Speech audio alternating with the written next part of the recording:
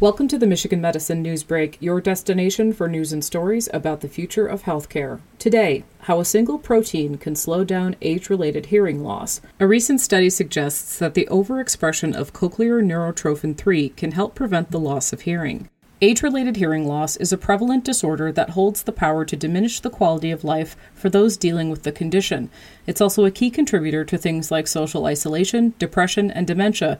However, no therapies currently exist to prevent its progression. Gabriel Korfas, Ph.D., who serves as the director of the Michigan Medicine's Kresge Hearing Research Institute, says that one of the first events in cochlear aging that leads to hearing loss is the breakdown of synapses between inner hair cells, or IHCs, and spiral ganglion neurons, or SGNs. In many cases, this phenomenon, called IHC synaptopathy, precedes neuronal and hair cell loss, said Korfas. Quote, ultimately, this means that the connections between these cells is lost, and important parts of auditory information are not sent to the brain, end quote. This notion inspired Korfas and a team of hearing researchers to explore if age-related IHC synaptopathy can somehow be stopped, thus preventing age-related hearing loss. The results were recently published in Aging Cell. Quote, we tested the effects of cochlear overexpression of neurotrophin 3, or NTF3, in middle-aged mice, said Korfas. Quote, we were able to demonstrate that we can stop the loss of these synapses by increasing the amount of this neurotrophic factor in middle-aged mice that were already experiencing mild but significant hearing loss, end quote. The team achieved this by modifying the mouse genome, allowing them to regulate when and in which cells the NTF3 gene was expressed. Quote, this technique is called inducible transgenesis, said Korfas.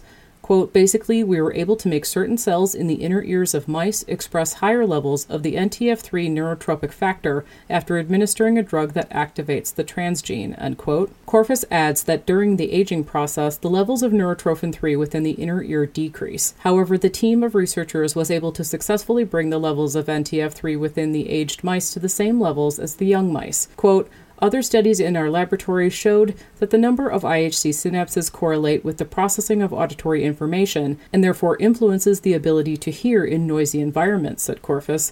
Quote, the more synapses there are, the better the mice can hear.